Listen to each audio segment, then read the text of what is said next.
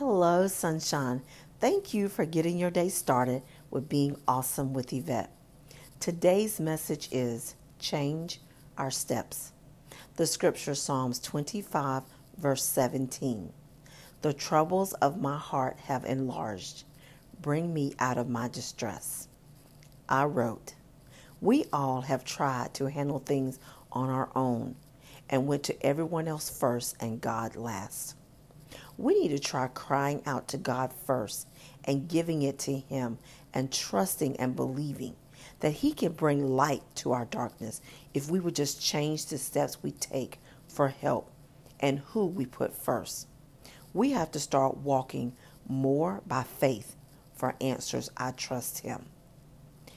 I hope this message was uplifting and encouraging for you to want to change and do the will of God to become a new and better version of you.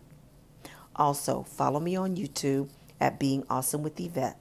And also, I want to say thank you so much for supporting my channel with your donations. I look forward to sharing another message with you tomorrow. Again, thank you for listening to Being Awesome with Yvette. Have an awesome day.